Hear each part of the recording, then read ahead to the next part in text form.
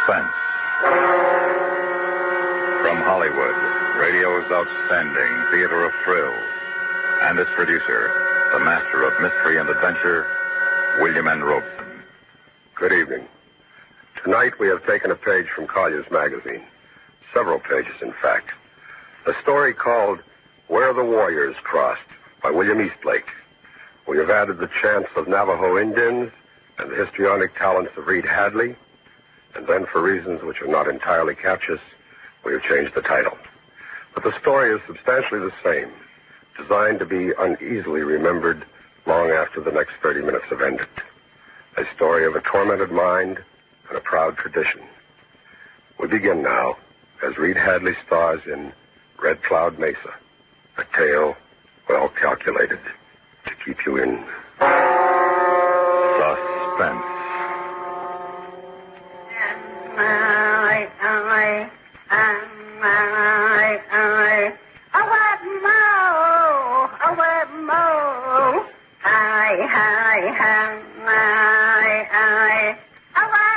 Red Cloud Mesa. A great red stone fist thrusting into the thin air above the flat plateau. There's none higher between Cayenta and Ship Rock. So high the clouds catch on it sometimes. Red clouds if the sun is rising or setting. Red Cloud Mesa.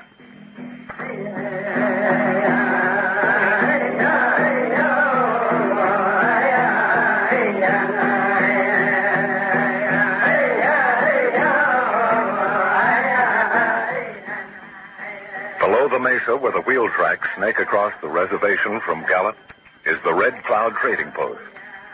I'm the trader. One white man amongst thousands of Indians. Lonely? Yeah, sometimes. But I like it. I think of the Navajos as my people. They think of me as their friend. That's the way it's always been with us. I was born here. I grew up here. Today, I nearly died here. I've been expecting you, Four Thumbs. You're my prisoner, Captain. That the same gun you killed the guard with? How did you know? The radio's full of it. How you shot your way out of the psychiatric ward of the Veterans Hospital. How you believe everything you hear on the radio and read in the newspapers? Most everything. You'd believe them before you'd believe the man who served under you? A man that was in your outfit in France? In this case, yes. For an Indian, a quiet, padded cell is no place to die. It's no place for anyone to die. Then you won't turn me in, Captain? Can't do anything else. Unless you leave. I've got no place to leave to, Captain. That's why I come here. I counted on you to help me. You always have. Have I? Yes. In the Bulge that time, when my platoon was cut off for 6 days, you got through with help just in time. I couldn't have lasted a minute longer. I got through a day too late. You crazy? Look, Captain, I'm here. I'm alive. Feel me. You got through just in time. 1, maybe 2 days too late. I'm sorry. What you sorry for? I'm alive. Yes, alive. You was alive when I got to him. That day in the Bulge. The only one left alive. He was giving orders to a platoon of dead men and carrying the orders out himself. It must have been like that for his forefathers who defended this final mesa here against the white man 100 years ago. Like them, he didn't know how to say surrender. He only knew that the mesa, this position somewhere on the flank of Astonia, must be held. He didn't know that his mind must be held also. And after the 6th day of the enemy breakthrough, after 6 days of the water, he didn't notice that his mind had deserted the action and left his body all alone defending the position. Give me that gun. You'll hide me? I don't know yet. Give me the gun and unlock the door. No, I won't let them take me. That's an order, Corporal. You're back in my outfit now. I take all the responsibility and I give all the orders. Give me your gun. Yes, sir. Thank you. Now, please open the door. Yes, Captain.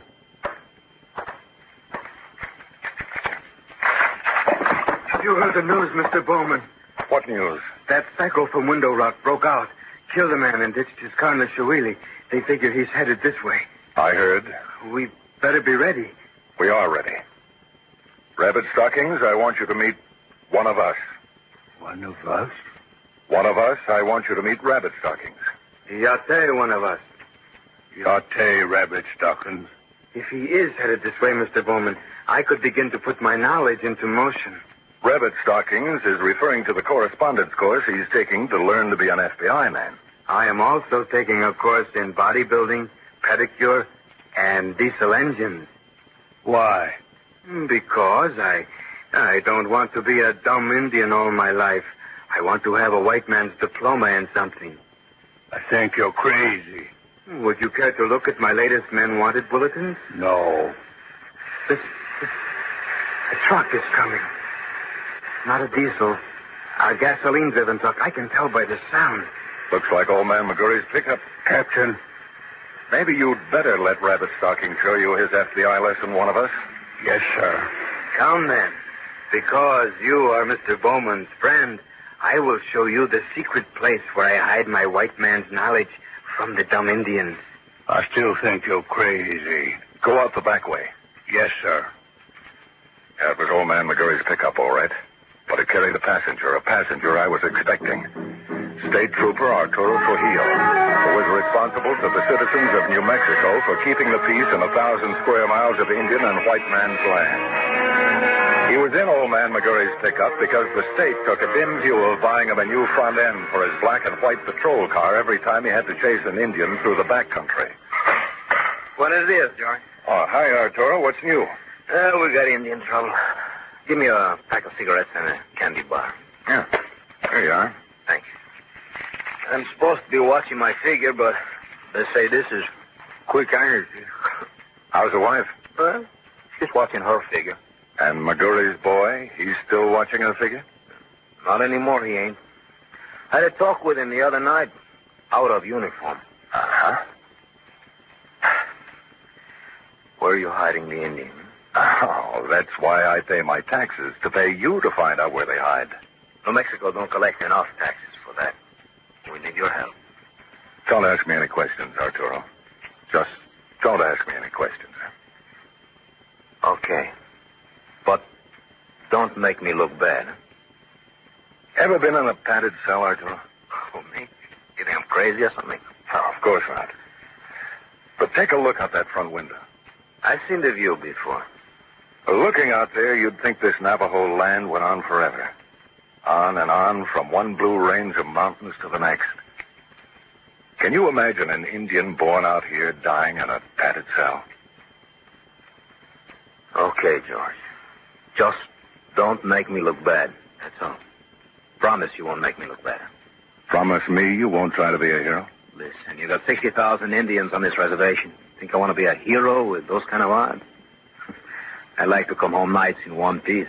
I don't blame you. You have a very attractive wife. Here, take her some of these candy bars. My compliments. All this time, I never suspected you.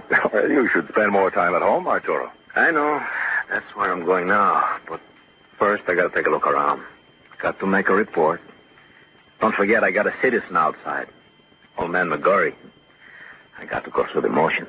I'll send Yellow Salt for someone to show you around. What can Yellow Salt do?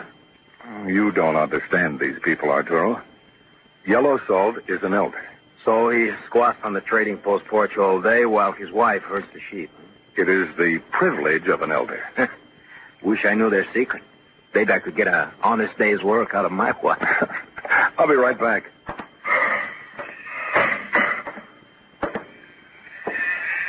Ahalane, Nazoni. Ahalane, Sansia. The ending of the day finds you well, Yellow Salt? Well enough. But I have been asking myself a question. Oh, what is the question, brother? Perhaps I can help find an answer. It is this, Sansia. What is the cop doing here? He's perfectly safe. He's got to make a report. We don't want to make him look bad. Sancia, this presents another question. What is it he doesn't want to look bad about? That psycho boy, Four Thumbs. He escaped and killed a man. The cop has orders to look for him. They want to put him back in a padded cell. Then really, Sancia, what can I do not to help? Why, really not to help. Go find me a boy named One of Us, who is with Rabbit Stocking, so he can show this officer around so that this officer can make out a report and not look so bad that they will send someone else who is thinking in terms of heroic action. Or worse, someone who is sincere. As you say, then, I will do my very best not to help, since this officer is not sincere. You know where Rabbit Stockings hides his white man's lessons. Everybody knows. In that little cave where the petrified tree rolled off the edge of Black Canyon. Everybody knows? Even so, only Rabbit Stockings does not know that everybody knows. So he still has his secret. My thanks go with you, brother. It is an honor to be able not to help the police. Someone will be here to show you around in a few minutes, Arturo. Thanks, George. I just want to look, I don't want to look bad, Don't worry, you won't look bad. I always get the feeling that these Indians of yours don't trust me. That they don't trust sincere people. Are you sincere, Arturo? Huh? I don't get you. Well, the Navajos feel that their nation has been cheated out of almost everything they ever owned by sincere people. I think they have a point there. It looks like you don't trust them. What do you mean? How come you got this carbine leaning against the showcase? Hey, watch out, it's loaded. But why? I don't know, really. I live with that gun from Red Beach to the Rhine. Sort of became a part of me. I just feel better having it around. Better or more sincere, George?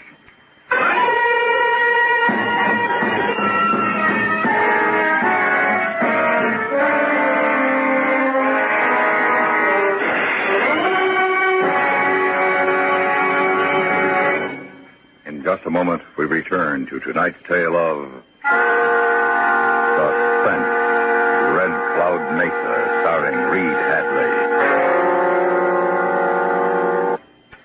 I'd like to say a few words to you servicemen and women who are bed patients in Army, Navy, or Air Force hospitals. There's a good way and a profitable one you can spend your time while you're recuperating. And that's by enrolling for a USAPI course. Not only can you take one of more than 340 courses offered by USAPI, but the Institute has also prepared a list of some 40 educational manuals covering a variety of subjects, from the mechanics of English and the study of our American government to the management of a poultry farm and the running of a variety store. You'll find any one of the 40 microfilms interesting and of great value to your future. For a uniform education, study with USAPI. And now, we continue with Red Cloud Mesa, starring Reed Hadley, a tale well calculated to keep you in suspense.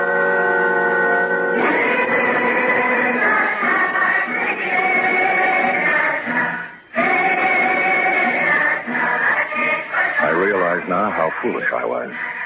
But at the time, I was seduced by the delicious irony of the situation. What less sincere way to make State Trooper Trujillo not look bad than to have the man he was hunting show him around? I thought I was thinking as a Navajo thinks. I should have realized that this is as impossible as it would be for Rabbit Stockings to think as a white man thinks. It is very dark in here, Rabbit Stockings. It should be. The sun has not warmed this earth for 60 million years. I have a candle somewhere. Here it is. What is this talk of 60 million years? Look about you. The roots of the ancient tree turned to stone. When the tree at last rolled into the canyon, it left this cave where its roots had been for 60 million years. Where did you hear this child's story? Mr. Bowman told me. The Sancia says it is science. See this rock? He says it's called petrified wood. The Sancia is crazy. All white men are crazy. Crazy enough to own the world. Crazy enough to herd all the dumb Indians onto reservations. You want to be a dumb Indian all your life? Don't you want to have a white man's diploma in something? No, because I'm not crazy. I just cannot believe that one does not seek to better oneself. Listen. You learn every word in those lessons. You think any white man will give you a job? They used to say the only good Indian is a dead Indian. Now they change it a little. They say the only good Indian is a dumb Indian, a blanket Indian. But you see, next time they go crazy, next time they start fighting, they'll change again. Then they'll say the only good Indian is the Indian who fights for his country. And they'll take you out and teach you to kill and kill and kill. They teach you so good, they get hurt feelings when you can't forget how to kill. We are a peaceful people, one of us. Not everyone is like that crazy psycho Indian from Window Rock who shot his way out of the... I will kill you, Rabbit Stockings. Put down that rock. Petrified wood, you said it was. A piece of the Sansia's phony tree. But it's hard enough and sharp enough to smash your crazy head. I do not understand. I meant nothing by what I said. You said too much, Rabbit Stockings. You think this cave has been here for 60 million years? Very well. You shall remain in it for another 60 million. No, don't. Officer, Huh? I'll take that rock. I didn't hear you behind me. I didn't mean that you should. It is an interesting rock. See how it glints in the candlelight? But Sansia's 60 million years. It's difficult for even an Indian to believe. Sansia is crazy. Of course. You saved my life, Yellowstone. He's crazy, too. Of course. The Sansia wants you back at the post. But he just sent me up here. Your name is one of us, is it not? No.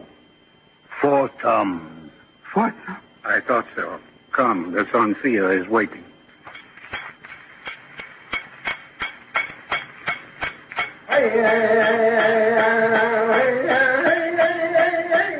In the back room of the trading post, Ben Yazzie, the silversmith, was singing as he hammered away at a turquoise-studded gatehoe. Then a couple of women wandered into the store, carrying their babies wrapped on cradle boards. Silently, they unlibbered the cradle boards and stacked their babies upright against the wall. Silently, they squatted beside them, never taking their eyes from Arturo Trujillo, the uniform symbol of white man's authority. A little later, old man Tornface slipped in without a word, his toothless mouth twisted into a permanent grin by a long-ago kick of a forgotten pony. Then a couple of dirty-faced kids with scraggly, uncombed hair. And they sat there, all of them, wordless. They make me nervous, George. Tell them to get out. They belong here, Arturo. You don't. You're making me look bad in front of them, George. What do you care, just so you don't look bad in front of the white men and Gallup? All right, George. All right. He turned his back on his silent audience, stamped out a cigarette, and began to build a pyramid with the candy bars I had given him for his wife. He worked at his pointless task with such intensity that sweat stood out in the afternoon stubble on his jaw. There was no sound now. It was silent inside the storeroom, silent as death. Outside, silence too, save for the Albuquerque plain far off. And closer, a fly buzzing on the screen door. The pyramid was finished, all but the capstone. Arturo carefully raised the final candy bar. Hey, what's the big idea? You made me wreck it. You're crazy. What did you say? I said you're crazy. Want to make something of it? I was just having some fun. Arturo, this is one of us. He'll show you around. Don't bother. I guess I've been here long enough to make a report. Old man McGurry is getting impatient. Anything you say, Arturo? Don't forget what you promised, George. Oh, I won't, Arturo. What did you promise, Ansia? You double-crossed me? No, one of us.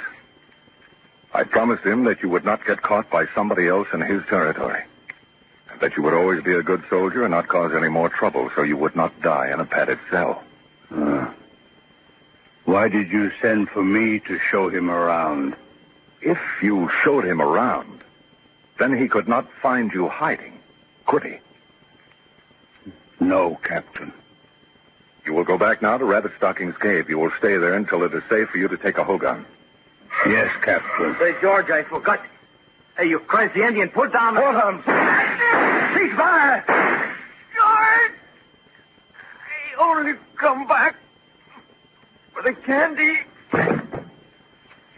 Four Thumbs stood at attention, eyes straight ahead. State Trooper Trujillo lay in the doorway, one boot holding the screen ajar. Lay very still. A buzzing fly eagerly circled a trickle of blood that oozed across the floor. One of the babies wailed in fright, and the chant began. The chant of the enemy way. The chant that would protect the people from molestation by the ghost of this foreigner.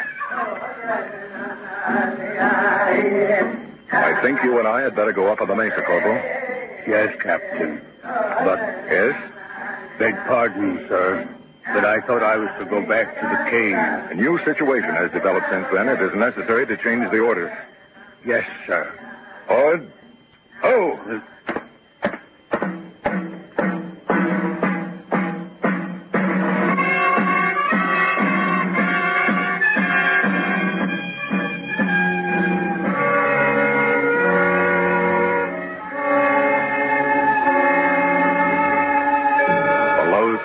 Stretched away to the limitless yellow horizon as we started up the narrow trail along the face of the mesa.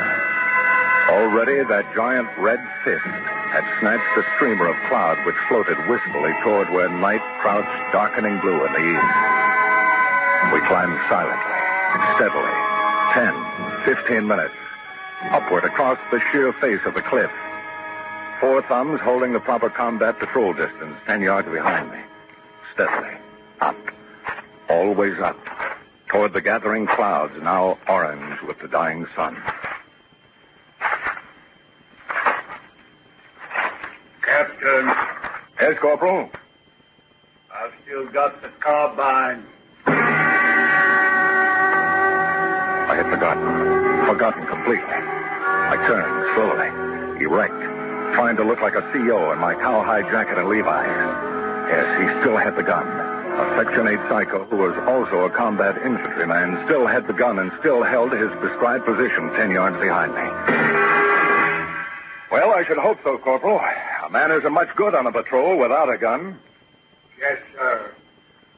The trail was narrower now as it approached the switchback. 600 feet up the sheer cliff wall from the desert floor. And above, the clouds were thicker in the mesa's fist. All orange now, deep orange.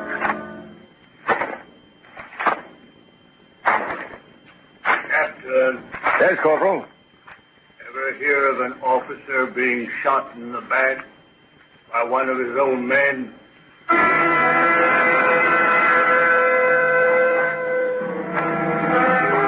We were close to the clouds now. It was chill on the mesa, but I began to sweat, suddenly, explicably. And the sweat was not warm. Oh, you hear stories like that from time to time, back of the lines.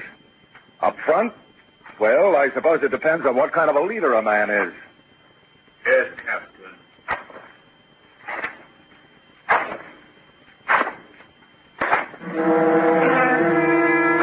We were clambering over boulders now. The great rocks that Four Thumbs' forefathers had rolled down from the mesa top, thinking to keep the white man away forever. They almost did. But defending this final fort, the top of this dry mesa, 200 feet above us in the clouds, they ran out of water. No one quit. They were still up there.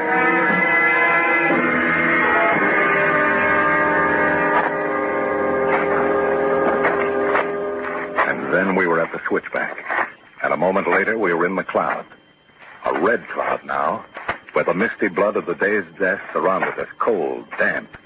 The ghost stuff of the ancient warriors whose bones still lay above us. And their voices, too, it seemed, pressing on us in the clammy cloud.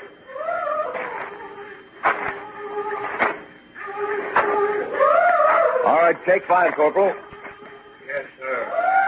I stopped and leaned back against the cliff wall. The trail was only a foot wide here. Out beyond the red mist. I waited. and only knew his coming by the sound of his footfalls until all at once he materialized beside me. He leaned back, too, careful to keep the carbine on his right side, the side away from me. I heard plenty of stories like that overseas, Captain. Oh, I dare say it's happened. More than once. Any leader takes a chance. That's one of the risks of leadership. In combat, when a man's head races with blood, when it's kill or be killed, sure, it could happen, but... But what, sir? Well, when a soldier comes back out of the lines, when a soldier is back in the rear area and safe and begins to kill his own outfit, and there's nothing anyone can do to help him. Help? That's what I said. No longer any help for him. Then it's up to the soldier himself, if he isn't crazy, to figure out a way of saving the outfit he's destroying. Yes, sir. We're cut off completely up here, Corporal. You can do anything you want with the rest of the outfit. You've got the gun. Yes, Captain.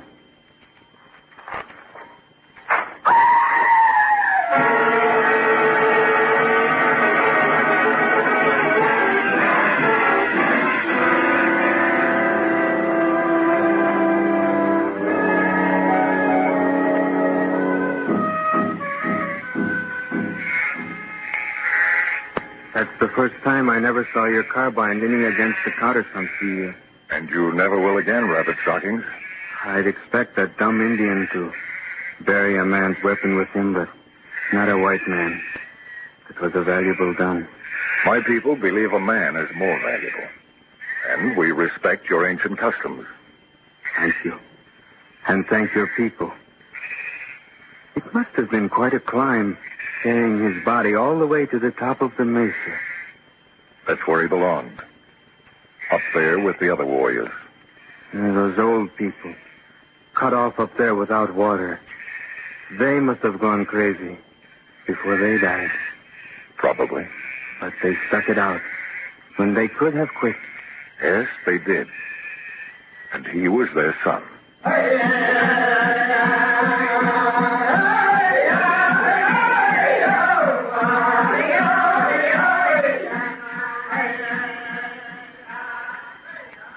Suspense. In which Reed Hadley starred in Red Cloud Mesa. Listen. Listen to suspense when we return with Miss Sarah Churchill in Charles Dickens' tale of terror, The Signalman. A story well calculated to keep you in suspense. Suspense is produced and directed in Hollywood by William N. Robeson. Red Cloud Mesa was adapted by Mr. Robeson from the Collier's Magazine story, Where the Warriors Crossed by William Eastlake.